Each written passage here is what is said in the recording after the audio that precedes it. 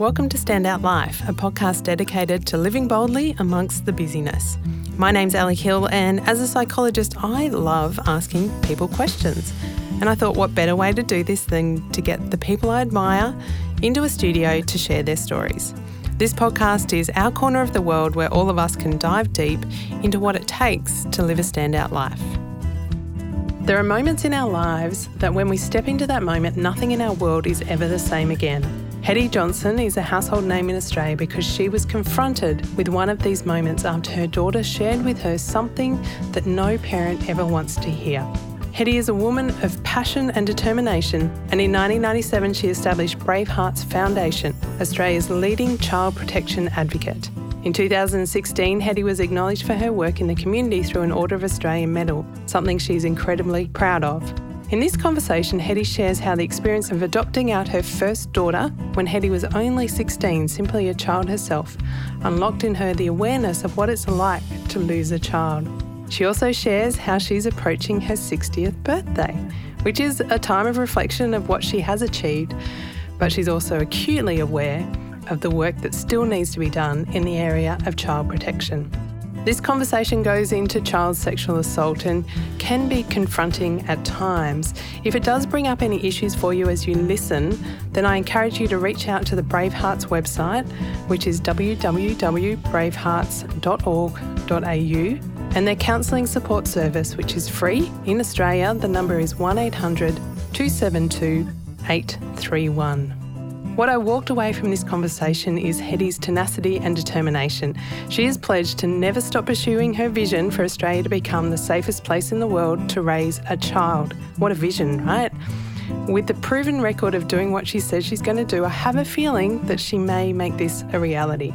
I'm sure some of this tenacity will rub off on you as you listen to the amazingly determined Hetty Johnson.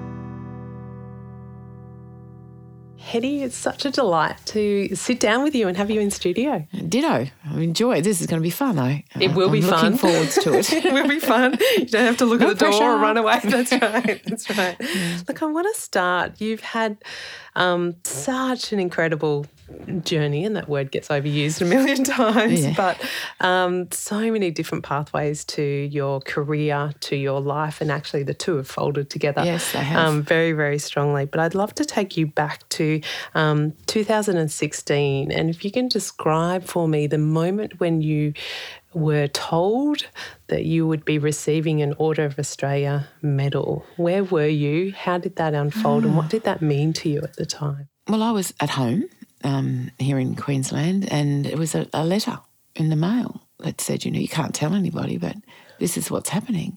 I was just in disbelief. I was so happy, I have to tell you, though. I was so super proud, I did start crying and I thought, this is amazing. I never thought this would happen for me, But it's a big deal. And had you had any inkling leading up to that? No. Or did a letter just you don't stop and think about what all that's happening around, you don't even, and you're not supposed to know about it. And it works because I didn't have a clue.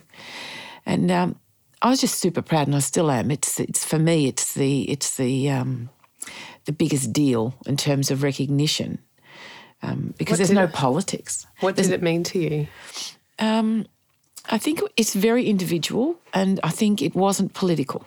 So this isn't about a government deciding who's going to win what, or there's no politics in this. This is all based on merit. So even people that some folk think, probably like me, shouldn't be getting it, get it if the system decides that your contribution to Australian society is sufficient or is worthy, if you like, of that kind of recognition. So I felt worthy, and it felt nice because in my business there's a lot of rocks get thrown around. So it was a case of, it just gave me more energy and more steam to think, okay, I'm on the right track. It's okay. I just keep doing what I'm doing. We're doing something to make an impact. We certainly are. I know that. I'm super proud of what we've done as an organisation and as a family. So there's nothing ever going to take that away from me. I'm proud. I mean, none of us are perfect. I'm not without making mistakes along the way. I make them every day. I suppose we all do. But ultimately, at the end of the day, we have changed the way this nation thinks about children and protects them against sexual assault. It's been a long journey. It's straws on a camel's back, and there are so many straws.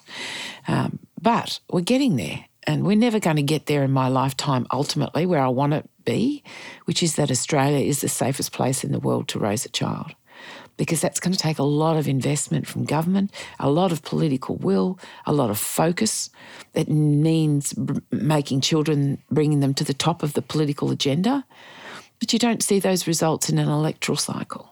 It'll take 2 or 3 electoral cycles to see the results.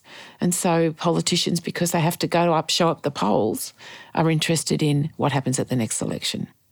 And that's just sad. The short-term vision versus very the long-term vision. So that vision of Australia is the safest place for children to grow up. Yeah, because we can be. We've done the research. So we've looked around the Western world. We've compared Australia with New Zealand, Canada, the UK, and all 50 of the United States individually, because they're all different like Australia. And we've looked at where best practice is across those nations, and we've come, and we had a little sneaky peek at Canada as well, but we didn't quite have the resources to get in there. But we did particularly look at the Indigenous stuff in Canada. And we know that we can become, and sadly, you know what, the bar is really low. The bar is really low right around the world. So it's not difficult to become on these, there's sort of self-selected parameters, though, to become the safest place. And why wouldn't we want to do that? We're a young nation. Let's raise the bar. Let's do it. Let's prioritise. I can't get my head around how anybody, politician or not, can't put children first. My head doesn't grasp it. I just can't get it. So, but that's what, we don't do that. We don't actually put children first. If you ask people what's important to them, they'll tell you, energy prices, and I know they're important because people are, they're not eating because they've got to pay the power bills, and that's a whole other story of government screwing things up. But but there is still nothing more important than our children. I mean, you're not going to be lying on your deathbed saying, look after my BMW. Yeah. I'm so glad I got the best deal on my energy rate. That's right. I found the best power provider in the world. Or I've got $1 million in the bank. That's not what it's about. Yeah. It's about people at the end of the day, and the most important people are our children, our families. And that's obviously a big part of what you do. Where does your dogged determination come from? I have no idea. I don't. And it didn't come till later in my life either. I don't think it did anyway. Or maybe it did. Maybe there were little glimpses of it now that you ask that and I think back. Where did you grow up? In Geelong and Ocean Grove in Victoria. Beautiful. Loved my childhood. I had the best childhood in the world. Like, I really did. I heard someone say the other day that everybody says that, but then when you drill down, there's something really not right in it. And I think, what's so pessimistic, Of course, no one's perfect and parents aren't perfect, but I had a beautiful childhood. I had a great childhood. Did you know what you wanted to be when you grew up? I wanted to be a nurse. Okay. Yes, I wanted to be a nurse, and I have a very good friend who also wanted to be a nurse, and we were going to go do nursing together. I finished up being an accountant, a financial manager in the end. That's very different to very nursing. different, and computers. But so how did that change? Where did that? Well, shift because I fell pregnant when I was 16. And I had a child, and I adopted her, put her up for adoption. Back then, that was what happened.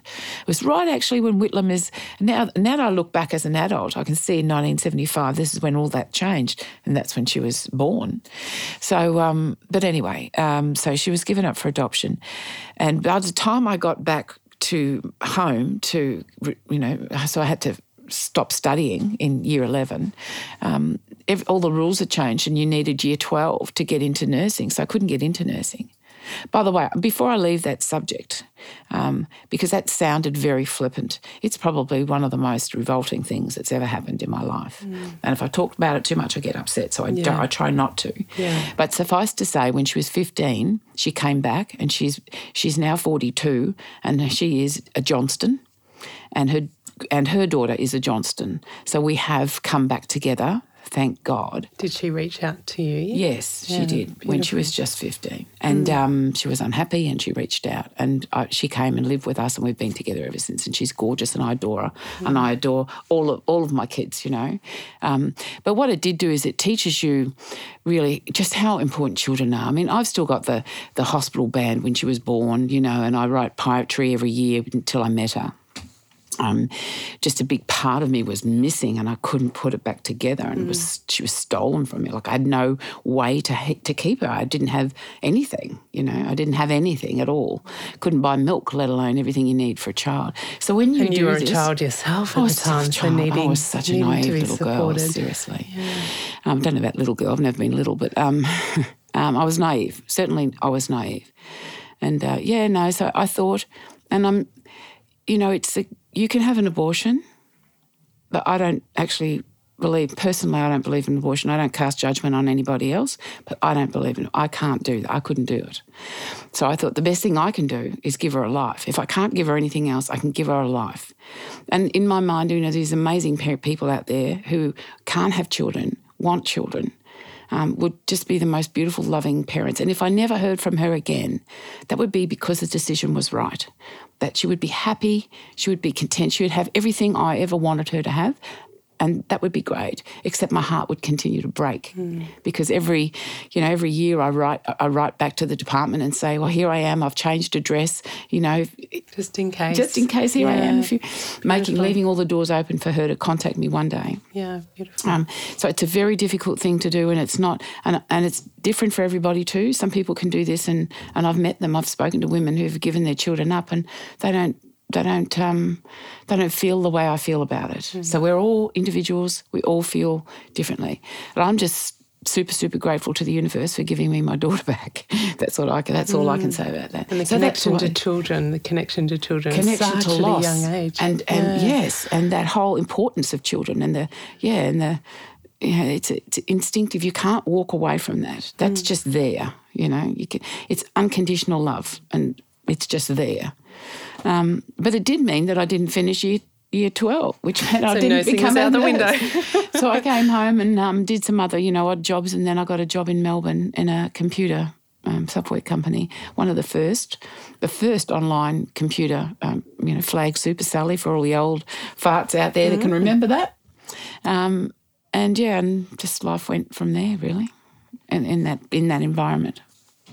And when did your next children come along? So then I got endometriosis, which was the end of, I thought, ever having children. And I had a few operations. They said I'd never have children, so I was a bit despondent about that for a long time, and then just sort of dealt with it and thought, oh, well, that's my punishment, I suppose, or whatever that was. Yes, that's my lot in life, so that's that. And then I met my beautiful husband in Melbourne, and we moved to Western Australia for a little while. I worked over there for the Kalis group of companies in their shipyard in Fremantle, and then we decided we were going to go and live in New Zealand, and he asked me to marry him. So we got married in July, and we've just had our 31st anniversary. Congratulations. Thank you. And, got married, threw the pill packet out the window because I was taking it for just in case. Yeah. And Kayleen was born 12 months later in July. So it didn't take long. But then we had a lot of trouble after that, so we only managed to have Kayleen, and we lost 2 babies along the way. So, again, devastating. So just how important kids are is critical to who we are, I think. It's just my take on it. I don't imagine everyone's the same, but I like to think most of us are. Yeah, that children are the thing that matter, and as you say, it's the connection to loss sometimes that elevates how beautiful and amazing and powerful children are. I remember I've got 2 kids that are nearly 11 and 8. And even when both of them were born, I was just going, oh, my gosh, the arms are in the right place. Like the hands are like, Did I do that? It's just a miracle. It is, isn't it? In it so is. many ways. And isn't it true, like when you say, I always say to people who are having their first child, I mean, you don't know what love is until your baby is born and you're holding it and you're looking at it. There's a moment in time where it's overwhelming. It's natural. That's what's supposed to happen. But it's like a flood that flows through every part of your body, and it just all-encompassing, and that child, that's yours. And that's that instinct, that protective instinct. Yeah, and I think it grows and changes as well. Like I remember it just feeling so surreal, even after my firstborn, Patrick, was born, that if someone had come to the door and said, right, your time's up, hand it back, I probably would have, because it just felt so surreal. But that depth of, like, no way I'd do that now. Like it only took me a week or two to go, actually, no. But, initially it was like, this is amazing and incredible and bizarre and new and different. But, yeah, children have a way of changing us, that's for sure. I certainly felt that too, especially with Kayleen, because I'd had Ange and I never saw her. They just took her away. I'm not even going to start to tell you what that was like. That was awful. So when I had Kayleen and no one was taking her away, I kind of felt like I was frightened to be connected. Oh, it was really weird. And it took me about 12 hours. And I remember lying on the bed. I just got up and walked back to my room, and they brought her and they put her there. They went and did some whatever they were doing, and then they brought her back and popped her there, and I just looked at her and went to sleep. And then I looked at her the next morning, and that's when it hit. Mm-hmm. Oh, I can't even tell you what happened. Oh, really? It's so Tell emotional. Me. Yeah. It was pretty, emotional. Anyway, whew. It's amazing, isn't it, how it's all still there and those memories are still connected, and that bond is still there so strongly. Yeah, and this is it. I think the loss makes you feel stronger about these things. I mean, they say that you don't really know what you've got until you haven't got it anymore, and I know what it's like to lose a child, even not to death, thank God, but to the system and to just to bad luck a lot of the time. Some of it is just bad luck. Yeah. So, it's unpleasant. But you know what? I've got 2 beautiful daughters and a granddaughter. I've got an amazing husband. I've got an enormously beautiful family, and life is great. And you appreciate those even I appreciate more, them more even than more so. Totally. You touched on, that sense of loss can be the thing that gives you the drive and the recognition for what you do have. Yeah. I imagine that that's a big part behind why Bravehearts had to happen, and why it's become and continues to become, Australia's biggest advocate and organisation around child protection. And ferociously protective. So when Kayleen was harmed and she disclosed what was happening for her. How old was she at that? She was 7 or 6, just about to turn 7. Just a tiny little thing. I don't know what happened, but I was furious. I was furious. And was it someone known to you? Was it someone? It was my husband's father, who I loved and adored and trusted totally. But it turned out that he'd been sexually offending every female member of that family practically, 40 years, 2 generations, and no one ever said anything. Because either he had threatened them, they were frightened that no one would believe them, because he was a very affable, well-known, well-liked man, president of this, whatever, member of that committee. He'd walk down the street like he was the mayor, waving at people. And so, so I think, no one ever said anything, not even to each other. I mean, so many of them. And so I didn't know. I had no idea. And we just walked right into that. Anyway, she did disclose, and that says a lot about my husband. So she was 6. Ian and I came back to Brisbane to live here because my parents live here, and I just went back to work. I just, went back to work and did what I did. I used to run companies, national and otherwise, from the administration finance point of view. And then I fell pregnant with Kayleen, and I was super excited, and I didn't want to miss a thing. I did not. I missed it with Ange. I didn't even know Ange then. That was before she came back into our life. I wanted to see every little first thing myself firsthand. So I just took 2 years off work because we could, and I wanted to stay home and just enjoy this new person in our lives. And of course, what's happening there is that they're building. So I get bored, is what I'm trying to say. I get bored because I'm dangerous when I've got nothing to do. I'm absolutely. I am the person who's running companies and like. Yeah. I mean, and she was beautiful and was great, but I remember poking her, trying to wake her up so we could play, you know.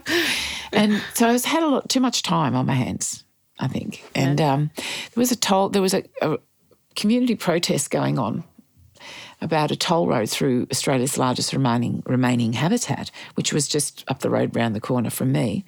And I started to take a bit of an interest in that campaign. Long story short, I finished up running the campaign. Problem with a bored person who's very busy and gets things done. But I learned. So I've got the business background. This is all the universe doing its thing. Now I'm learning about politics and community campaigning. And we had some of the biggest demonstrations since the Vietnam War in Queensland. And I was learning off the best. Barry Fitzpatrick, he's of Franklin Dam campaigning. He was living there. I got to know him. And I was learning. They were teaching me. Everybody was teaching me. So many amazing people in that group. But of course, what happened is we went to the election. We were all saying no way, tow way, you know. And the government, Goss government at the time it was, went to the polls and said, okay, we won't do that. So we all went off and we voted. And I did vote for the Labor government at that time. And then, of course, they got elected. And next thing we know, in our local paper, there's a diagram of 3 options for the road. You can pick A, B or C. And in my head I went, no, wait a minute, there's another option. There's a D. Bugger off. Yeah. No way is that happening. Yeah. You know, and I felt totally robbed of my vote. And I do feel strongly about things. And I feel strongly about the men and women that have died fighting for this country to give us our democracy. You know, that they fought for our future, for our democracy, our right to vote. So don't steal that from me by lying to me. I just was furious again. So I got involved with this group, like really got involved with it then. And, of course, everyone's busy. We've got mortgages, everything's going on, so everyone's sort of I'm at home. So I'm into it up to my neck, you know, and I'm loving it. I'm finding something out about myself that I didn't know. And that is I actually don't mind a bit of argy-bargy. And I love facts. I love research. So, you know, I did a whole bunch of research, submitted that whole area, topography, geology, the whole thing, just all in this big box full of data and this report to the National Estate. I nominated it for the National Estate and it got up. It was recommended for the National Estate. And I learned about politics and I learned about lies and I learned about terms of reference and I learned about lots of things. Anyway, we won the next election comes along. I'm running as a candidate in that election. And no, I didn't. Sorry, I beg your pardon, that's wrong. I handed out at the day was the first. Anyway, there's probably a bit too much detail, but it was a election trick or a way to do it that Barry Fitzpatrick came up with, which was just vote one and just leave the rest off because we had optional preferential voting at that time. Yep. So, and Goss government lost government. Not just along the seats where the tollway were going, but there was they hung on by one, Mundingborough, and then they lost that and we had a new government, for better or for worse, but whatever. Yeah. We won. There was a change. We won. And I went back to work and, you know, I was probably a bit bored, to be honest, because it's not as interesting as all this, you know.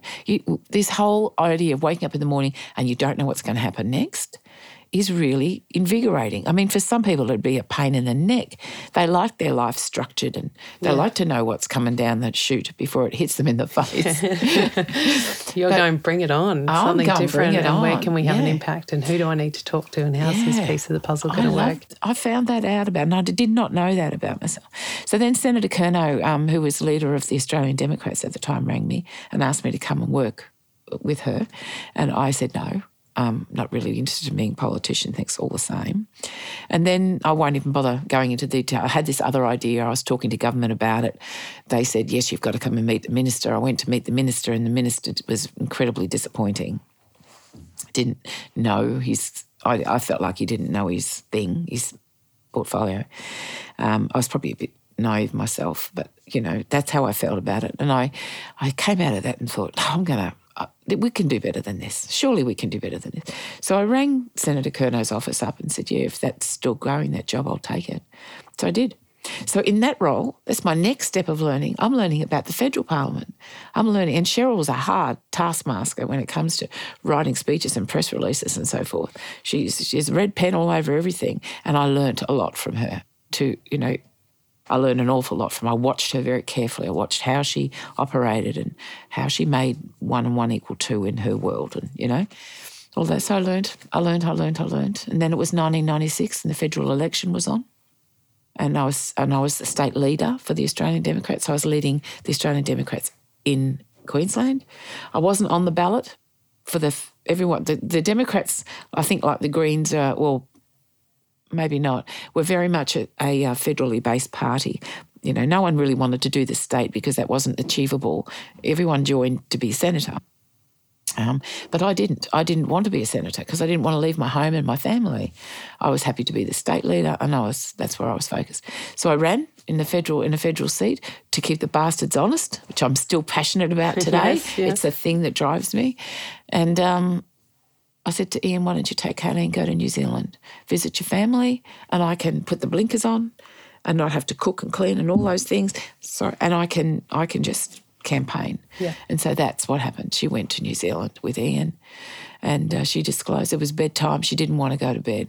But anyone who's got children, you've got children, yes, right? So they cry, they whinge, but then they hurt. Yeah. And there's a different sound in their crying and in their persona when it's serious. Yeah. And he picked that up, that it was serious. So he said, because Poppy had made her own bedroom, pink, lovely pink bedroom, and she wasn't interested. She wasn't going there. She didn't want to be in that room. So, and she was getting herself very worked up apparently. So he picked her up and held her and said, "Come and lie down. Come with me. Come on, come and lie down, and come lie down with Daddy then, in where she normally sleeps in our room." And she was, really upset. And he said, "What's wrong? What's wrong? I'm scared. What are you scared of?" "I'm scared of Poppy." "Why are you scared of Poppy?" "Because he touches me. And I can see my husband's life is just coming down around his ears." "Where does he touch you?" And she shows points. And, he had to make a decision right then. Now, his father, his mum died when he was little, so Dad's everything. And as a father, he was amazing. He took those boys hunting, fishing, diving. They loved him, and he loved them, no question about that. But the girls in the family, different story. It was all facade. It was not hardly one of them that he didn't touch. So he lied there with her, and he knows me. He knows I'm a fighter, and I'm not known for my silence. Right? Yeah. And so he had to decide.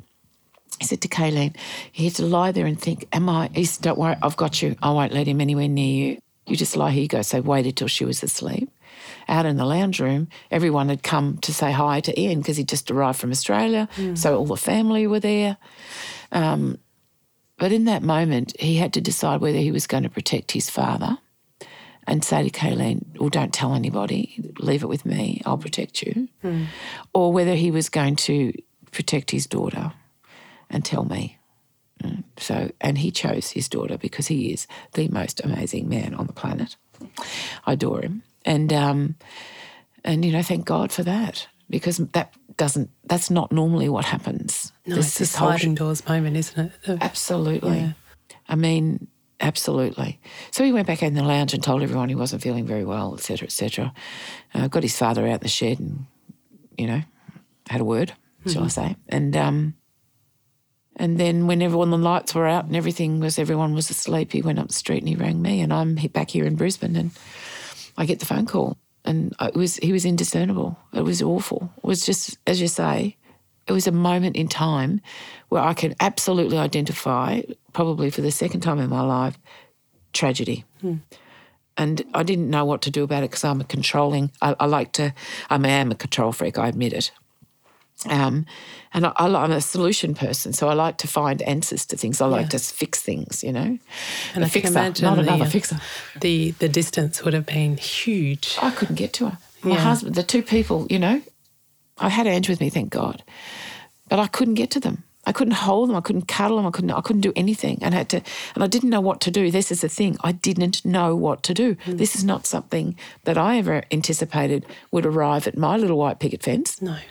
I thought this belonged to people who were poor, or sort of more substance abuse in there, or abuse, child abuse, or something. Not my world. My world was perfect, I thought. I mean, it was. I had a beautiful husband, beautiful family. Gosh, couldn't get any better, honestly. Great job. But it does happen. It happens to everybody, and it does happen in every socioeconomic. It doesn't take any prisoners there. So what was the impetus from that moment, from that phone call, to then starting up Brave Hearts and going, not only am I going to protect my child and my family, and I'm going to stand for what's not okay within my family, but I'm actually going to make this a public. Initially, I didn't think about anyone else except ourselves. I was totally focused. My husband, my child are in New Zealand, and this is happening, and I'm here. What am I going to do? So I was in a mess. I was a total mess. So I asked Ange, my eldest daughter, to go and talk to the neighbours, because we had a couple of GPs. So they came over, and I said, just give me some drugs. I can't get in my head's, I'm exploding. My brain was just exploding. It was amazing. It was incredible, horrible, horrible, horrible. And I just needed to stop thinking. I just needed to get out of my own head. So they gave me some drugs and thought that might sort me out till the morning, but of course it didn't. A couple of hours later, I'm up and I'm on my computer. Now, this is 1996, so she's a clunky old dial-up, Yep. But even then, I looked up child sexual abuse. What is that? Who does that? I didn't know anything about this. So in the middle of the night, through the night, I'm learning about this issue, and I'm learning what happens to kids. I'm learning back then, 1 in 4 girls it was, and 1 in 8 boys, 1 in 4 girls, they reckon were sexually assaulted before they turn 18. And I'm thinking, I've had 2 children now. No one ever said to me, here's some stats on that. This is something to look out for. They'll teach you about teeth brushing and, immunisation and breastfeeding, but no one said, oh, and by the way, 25% of children. Are those statistics still the same or similar? Yeah, 1 in 5. In fact, it's less, 1 in 4.5 or something. Yeah. It's just horrific enough to say 1 in 5 in some way before they turn 18. And I think it's now even 15. I mean, the number's horrific. Just horrendous. And I'm looking at what happens for these kids, and I'm seeing suicide, drug abuse, mental health issues, depression, anxiety, eating disorders, sexual dysfunction. And I'm thinking that is no way any of that is going to happen to my child, right? That is not happening to my child. Yeah. So then I get on there and I've got a how to vote ballot, from the Democrats, because the election was on. So it's a Senate how to vote, and it's a massive piece of, it's like toilet paper. That thing is so long. So I had one of those, turned around, and because the election was looming at the same time, and I'm writing on the back of this, I've still got this piece of paper. Australian Story did their thing, and I found it and gave it to them, and there's a shot of it, of all these organisations that I was going to ring as soon as I could and get some help. I needed to know what to do. Anyway, I rang the next morning. Not one of them could help me. Not one of them dealt with this issue. Not one of them. And support services for families and children didn't exist. The girls had to be 15 and they were going to a sexual assault support service somewhere. There was nothing. And I finished up getting my help from Christchurch, from a rape crisis centre in Christchurch. She said, these are the things you do, da-da-da-da-da-da. So I rang New Zealand. I fabricated an illness. I said, my father's very ill. You guys need to come home straight away, because what I did learn was that, to get her out of there, not to let the Spanish Inquisition take over and blame her. She needed to get out of that situation. So she came home, and we went to police eventually. We had to think about that, because it's not something you do lightly. It took us a little while to get to that space. Plus, I wanted my husband to get to that space. Yes, yeah. Ian needed to do this. Otherwise, I didn't want it to destroy our relationship, because the best thing that she has is us. Your daughter needed that too, didn't she? Yeah. Even if nothing else happened, she had us, and we believed her and we love her, and that I knew already was the strongest gift we could give to her, not going to police. But, of course, going to police, getting a conviction is, for a child, that's nirvana, because he gets in trouble, or she, because women offend as well, but I don't. So, therefore, the confusion for children is complete. I didn't get in trouble. They did. They did the wrong thing. I didn't. Yes. Because it's all very confusing, this issue for kids. And then I looked at, and I went about it very differently to everybody else as well, because I wasn't quiet about it. Talking about child sexual assaults, like walking into a cockroach-infested room and switching on the light and watching everyone just scatter. Back then, it was, no one even said the words, let alone dealt with it. And I thought, then I looked across the road. I was still in the Democrats, and I'm looking around, and I lived at Daisy Hill. Across the road is Logan, there's Woodridge, Kingston, all of these, really tough suburbs where people are blue collar, they're really working hard. A lot of dysfunction in there. And I'm looking at all the problems that are coming out of there, and I think drug abuse, crime, everything I'd read on that computer. Those kids, they're not to blame. This is happening to them, and we're ignoring it. Who are we as a civilization? Who are we as adults if we know this is going on and we're not doing anything to help them?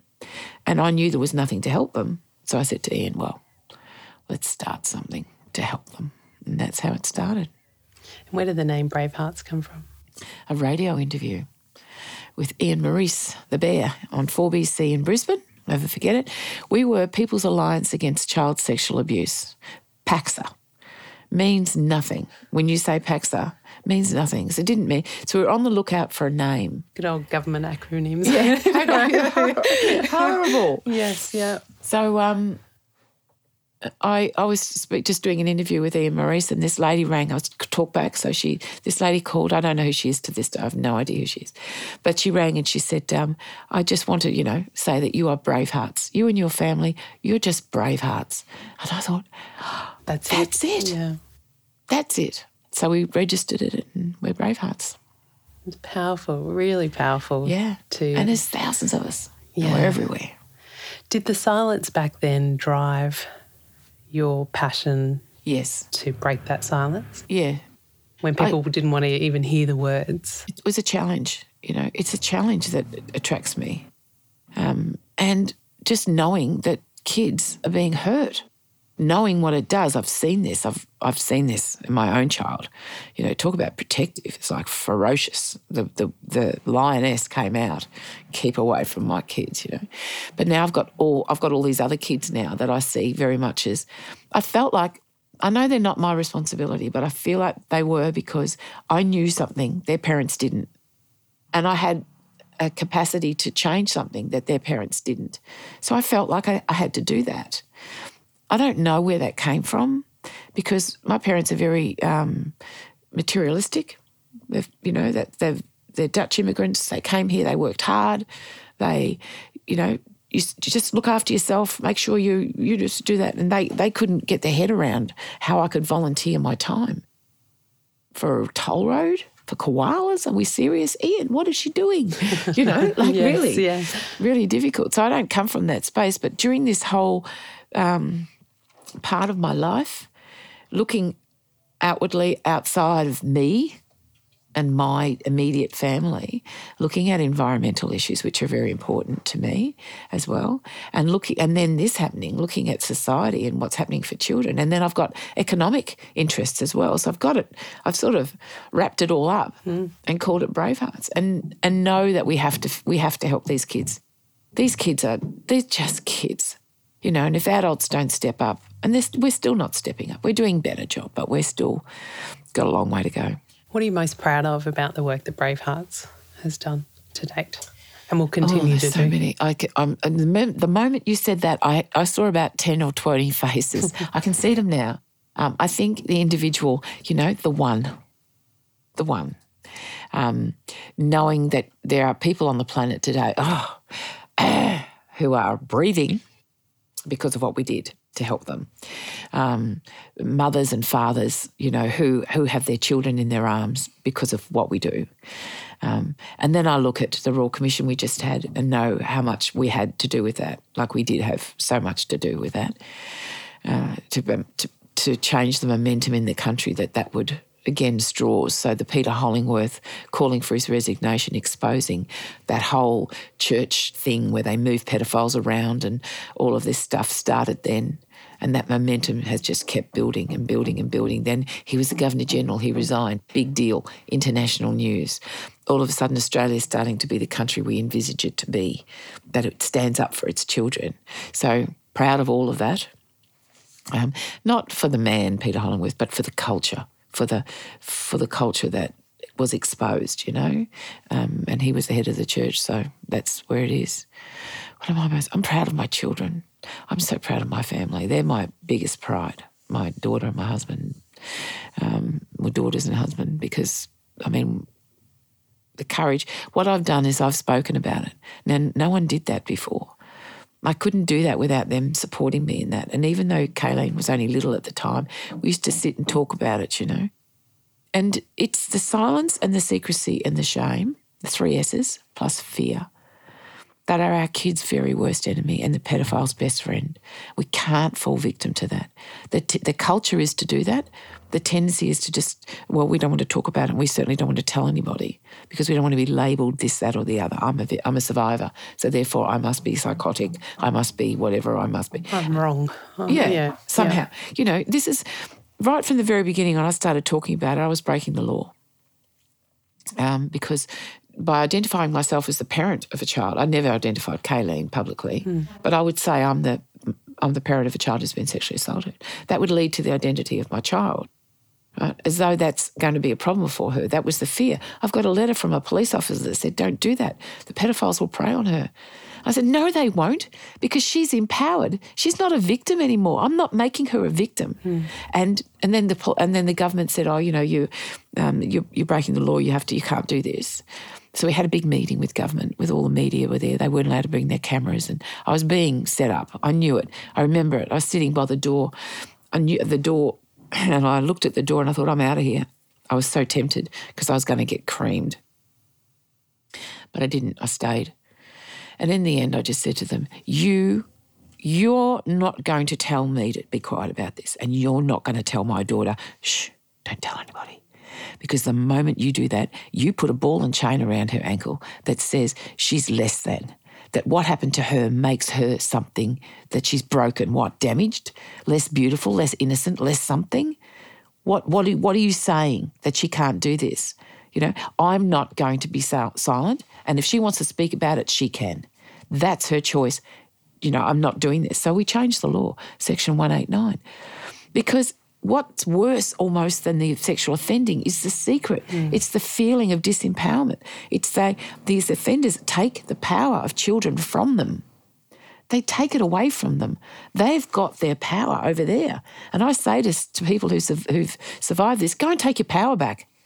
You know, go and take it back. It's not his, it's yours or hers. There's, as I say, women. It belongs to you. Take it back. Now that power shift that happens when a child is a little person and they're frightened because this is a big person and this big person can do whatever they want. Probably they love this big person. It's probably a parent or someone very close to the family, usually between 85-95% of the time. So that the whole dynamic for children changes as they get older. Being able to speak up, being able to put a voice to it, to have my voice heard and have my voice listened to, because what you're describing is that we won't even listen to it. We're not allowed to. Just don't talk keep about it quiet, that. They get in trouble. What could someone do who might be listening who are lit up by their own ferocity? Educate your children. Yeah, so Number one. Talk to our kids. Yeah, our kids need to know that even if we're not concerned that anything might have happened. Look, have a conversation. Get on the, if I can say, the Bravehearts website and, you know, Ditto's adventure. Get it. There's a parent pack. It's a whole bunch of fun and it's the best protection your children will ever have. Sit down, play with them. Play this game with them and let them understand that whenever they feel unsafe or unsure, it's okay for them to say no. This is very powerful messages through song. This is for 3 to 8 year olds. it works. We know it works. We've proven it time and time and time again. This program is fully funded in Tasmania. Go Tasmania, the only state in the country who's decided that their kids are important enough to be educated about this, effectively educated, not just stuck in a curriculum at the bottom of the pack. The teachers don't want to teach this. They don't have the words. They don't have the language. They don't feel comfortable. We've got a million cultures out there that if you said penis and vagina, you know, they'd come through the door with a meat axe. And so we've got all these cultures out there where that understand you don't need to use the technical terms for body parts to be able to express, we just say private parts. Feeling safe, feeling in control. My mouth and my chest are my private parts, between my legs and my bottom. If anyone touches, I say, no. And that's the song. They're my private parts. And the same goes for bullying and whatnot. But then the parents can talk to their children about the correct terms, etc., if they choose to.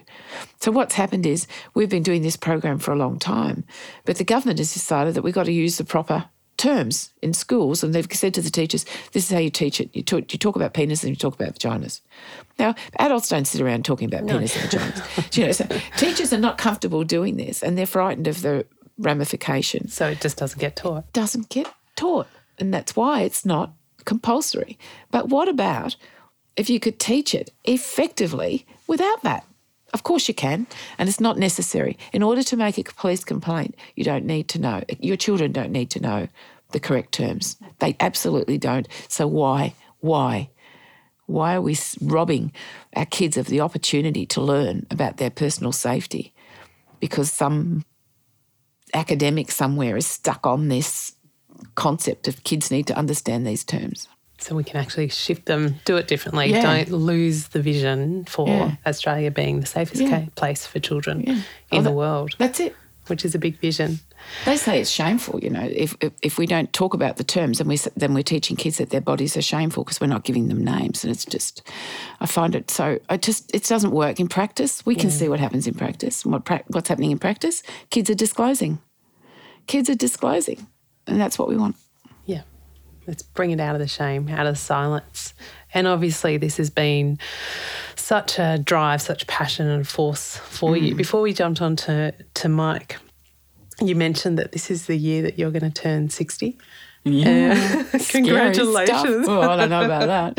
I feel like, as I said, 25 in my head. I honestly cannot conceive that I'm that old, that I'm that old person. I just can't, it does not compute, and I don't feel it, so I'll just pretend I'm not. Yes, we can do that. On the flip side, you were saying this is also a time of reflection to go. It actually does make you think. What does it mean? Where am I at? And what else am I going to contribute? What does that look like for you, do you think? Scary. I make a joke. In my contemplation, I thought, okay, so the first 30 years of your life are to find out who you are, and the second 30 years is to live that out. So that's when you have your mortgage and your kids and your family, and it's when your career, and then the last 30 years is just trying to stay alive. Have a bit of a joke about it. But seriously, I think about my 50th, which was obviously 10 years ago, and I feel like that was yesterday. We had a big party, went for 3 days, the band stayed, we had a ball. And I think if the next 10 years are going to go that fast, I've really got to scuttle on here and have a really big think about how I'm going to spend these last 30 years or so, if I'm lucky enough. And it does it puts things into perspective, because I think before now I hadn't really thought about time. I just get up in the morning and go hard. Now I'm thinking about time. So after I crawl out of the vineyard in the Marlborough Sound, where I'm going quietly to celebrate this. After your 4-day ordeal. Of celebration. I'm just going quietly with some friends, and we're just going to go over there and have a bit of fun over there and take some time. But then I'm thinking about my life in 10-year chunks going forward, not in infinite. So the next 10 years are going to be very important. To make, I think, to be in effect. I look at my parents. My parents are still 92. Dad's as sharp as a tack. He hasn't lost any of his wit. Mum's a bit slower, but they're 92 and 88. And so, if all things being equal, I could be here for a little bit. But I think effective-wise, the next 10 years going to be critical. So I have to now think very carefully about how I do that, how I spend those 10 years. Do I retire and go and become a grey nomad and think, well, I've done my thing, I've done my part? So many of my friends have said to me, Hetty, you've done enough. Just chill out and go and enjoy the next 20 years while you're still mobile and able to get it. Or do I crank it up, right? And I'm going to crank it up. Yeah, I get the impression that the second's going to happen. I'm going to try to crank it up. I feel like I'm on the planet for this reason. I feel like my whole life has just evolved and fell in front of me for this reason. And I don't want to die wondering. I want to do everything I can while I'm breathing to make sure that we're doing the best we can for our kids. Practically, how do you get your energy to keep going? Because it is busy and it's hard and it's draining, even though it's great stuff and you're seeing the dial move, even slowly, but it is moving. What do you do to look after yourself so that you do have the energy for the next 10 years? I'm really, really crap at looking after myself, and especially lately. I mean, I'm putting on weight and I'm not exercising, and it's all just becoming a bit much, you know. But I'm in the middle of a big campaign, so that's what happens. Your own personal stuff goes to the side, and you sort of wake up in the morning knowing this is what I have to do today, and you're not thinking about anything else. You're just getting on the computer, on the phone. Let's go.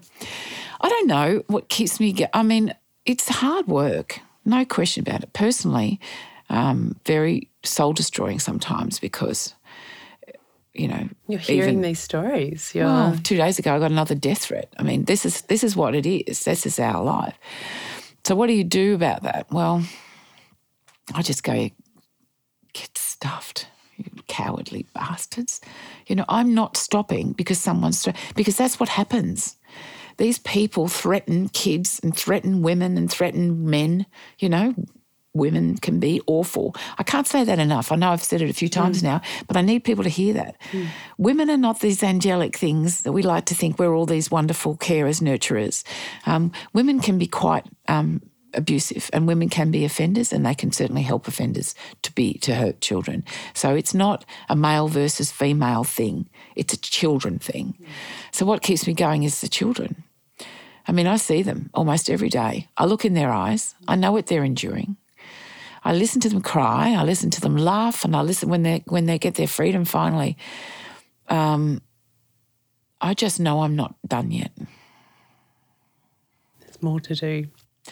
Oh, there's so much more to do. I won't get it all done, but I want to get I need the government to put the children at the top of the list. And we hear all these. Isn't it interesting? I'm a bit anti-politicians at the moment in my head because I'm frustrated by them. And I know there are some of them really awesome people who care passionately about children, so I'm not saying that. But they're in these little fraternities in there. There's the Labor Party and the Liberal Party and the Greens, and it's not their policy to do this. They've got other policy agendas in place, and so children's issues generally drop to the, not to the height that they need to be there. They're there, people care about it. But there's not a politician in this country they've not badgered every day, if not, every week, but certainly I would say every day, by people who are complaining about the family law system. Fathers, mothers, the thing's a mess. There is no more broken, dangerous, deadly system in this country than the family law system, and nobody disagrees. So the government and Christian Porter, I know that they care about this. I know they do, and I know he's working really hard to do what they can do at a federal level. But the Constitution gives child welfare to the states and territories. The federal government has, through the federal court, has property dissemination and where the children shall live. And these two systems are not talking to each other, and that's the problem. So the federal government can't fix it. The state government can't fix it because they're different jurisdictions. The only way that these kids are ever going to be rescued from this, and it is barbaric. I promise you, I don't say that lightly. I've never said anything I don't mean or anything I can't prove. And I'm telling you, kids are dying. They're cutting themselves. They're starving themselves to death. They're committing suicide. So are mothers. So are fathers. This whole system is just broken. It's so broken. And nobody disagrees with me from the highest levels. And yet we're not prepared to have a Royal Commission. So, well, why do I want a Royal Commission? Why? Some people say, oh, no, not another Royal Commission, Because it's the only legal framework that can overcome the jurisdictional issues, state versus federal, the UN Convention on the Rights of the Child, the courts versus government. It's the only way, even if they just took 50 matters, and I've said this to government, just take 50. You don't have to interview a million people. You don't have to have a big Royal Commission. Just take 50 matters, we will give them to you, and forensically examine them yourselves so that you know what we know, right?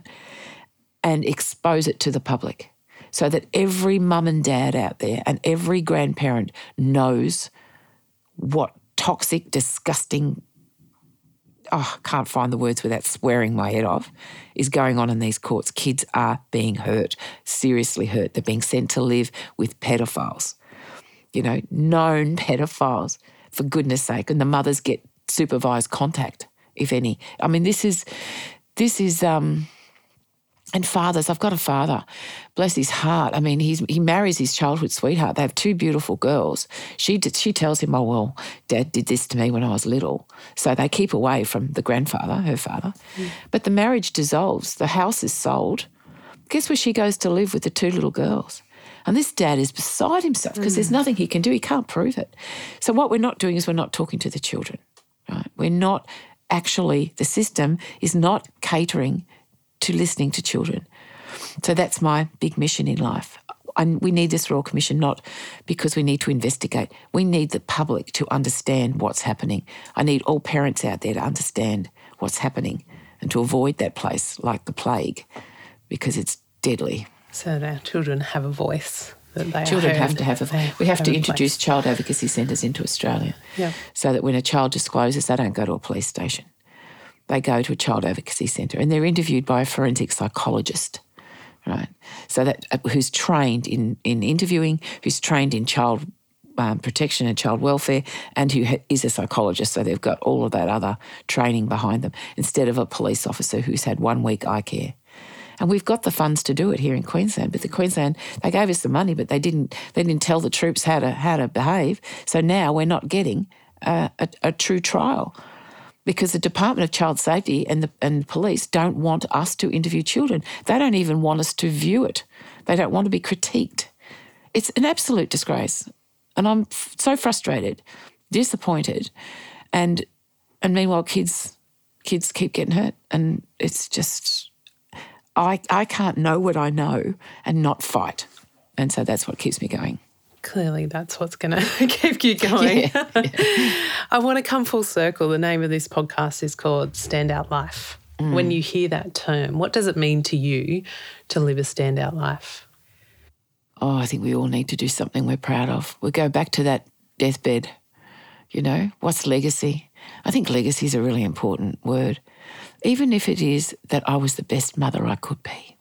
Or I was the best father I could be. I did these things. Standout life means something different to everybody. I don't know. For me, it means, well, I honestly believe that the universe has lined me up. I'm like a duck. All the ducks are lined up and this is what I'm supposed to do. So I'm just going to do it to the best of my ability. I know I'm a fair person. I know I don't take sides of mothers or fathers, but you'd never know that reading our Facebook page. I mean, the venom, and I feel sorry for those people actually because it's driven by their own experience and they feel robbed. They feel the system is broken. And because I'm a female and I'm standing up for mothers, because mothers are generally the innocent parties in the work that I do, I'm not so much domestic violence as I am child sexual assault. There's this divide and that saddens me because these are mothers and fathers who are fighting amongst themselves and their children are being hurt by that fight. And one is blaming the other one for doing it. But no, they're not stopping. Neither are stopping to protect their child. And it's just, I feel sorry for them, but I feel more sorry for their kids. And to be a voice for that. Yeah, actually stand in for them. And I need to, stand in for them. I need to stand up for what I believe in and for these kids who don't have anyone doing that for them, and because they're probably incapacitated. So I think, yeah. Are you proud of the work that you're doing? Oh, totally. I'm honoured. I'm privileged. I feel very, really humbled, because I feel lucky because I don't have to live these people's lives. I mean, imagine yourself. Imagine this happened for you, and imagine your kids came home and said, "This is happening," and you have to send your children every other weekend back to stay with your partner, knowing. And the kids are coming home saying, "Why aren't you protecting me, Mummy? Why aren't you stopping this, Mummy? Mummy, I don't want to go. I don't want to go." You have to go. How is that? You see what's going on here? And same for some of the dads that have to, that dad that has to live and breathe his life while his kids are living in a house with a pedophile. I mean, it's tough. So I feel privileged and totally humbled and motivated to do what I can do, but it also is very distressing. And I don't know whether it's, 22 years of doing this, I'm not a person to cry very easily at all. But I'm finding lately I'm moved to tears more than I've ever been in my life. And I think this family law stuff is just breaking me because it is so bad. Seriously, people would be horrified if they saw what I see. And if you want a glimpse, get on the website and have a look at Abby's project, ABBEY, Abby's project. Little Abby committed suicide. This is a project about the family court in her name. Had to go and visit a pedophile father every other weekend. So I wouldn't it's not recommended reading. Certainly the case studies aren't recommended reading, but for those that are technically interested. But they're things that we don't know about. And I think it comes back to what you were saying, reading the start of Bravehearts, is that in silence, nothing changes. But the moment we can bring it out of silence, and that's obviously a big legacy of what you're doing and continue to do. Yeah. And hearing you today, I can't help but go, that's actually a responsibility for all of us that have heard you, is wherever you are, whatever you're doing, in whatever capacity, we need to bring it out of that silence. We do. We need to act. We need to believe these children. That's what needs to happen, and need to protect them. But the system won't let you. I'm telling you now, the system won't let protective parents protect their children because they see it as they accuse one parent of coaching against the other, and it does happen. I mean, don't do that to your children. If your marriage breaks down, think about your children. Don't be attacking the other parent to your children. Turning your children against one parent or the other is abusive in itself, but it happens all the time. So we as adults have to stop doing that to our children. That is abusing them. That has to stop. So much we have to do, but what can one person do? Stop doing that. Mm-hmm. Thank you so much for your time, Hetty, and I can't enjoy your 60th in that winery. In a winery. And put your feet up for a few days and then come back and tackle it. I will. I promise. Thank you for having me. I've really enjoyed it. Thanks, Hetty. If you've enjoyed today's episode, then there's every chance that you might also enjoy reading a copy of my book called Stand Out, a real-world guide to get clear, find purpose and become the boss of busy. You can grab a copy by heading to my website, www.alisonhill.com.au. If you liked what you heard in this episode, I'd love it if you could take a few moments, pop over to iTunes and give this podcast a quick rating so that we can continue to share these conversations with people around the world. As always, I'm Ali Hill and this is Stand Out Life.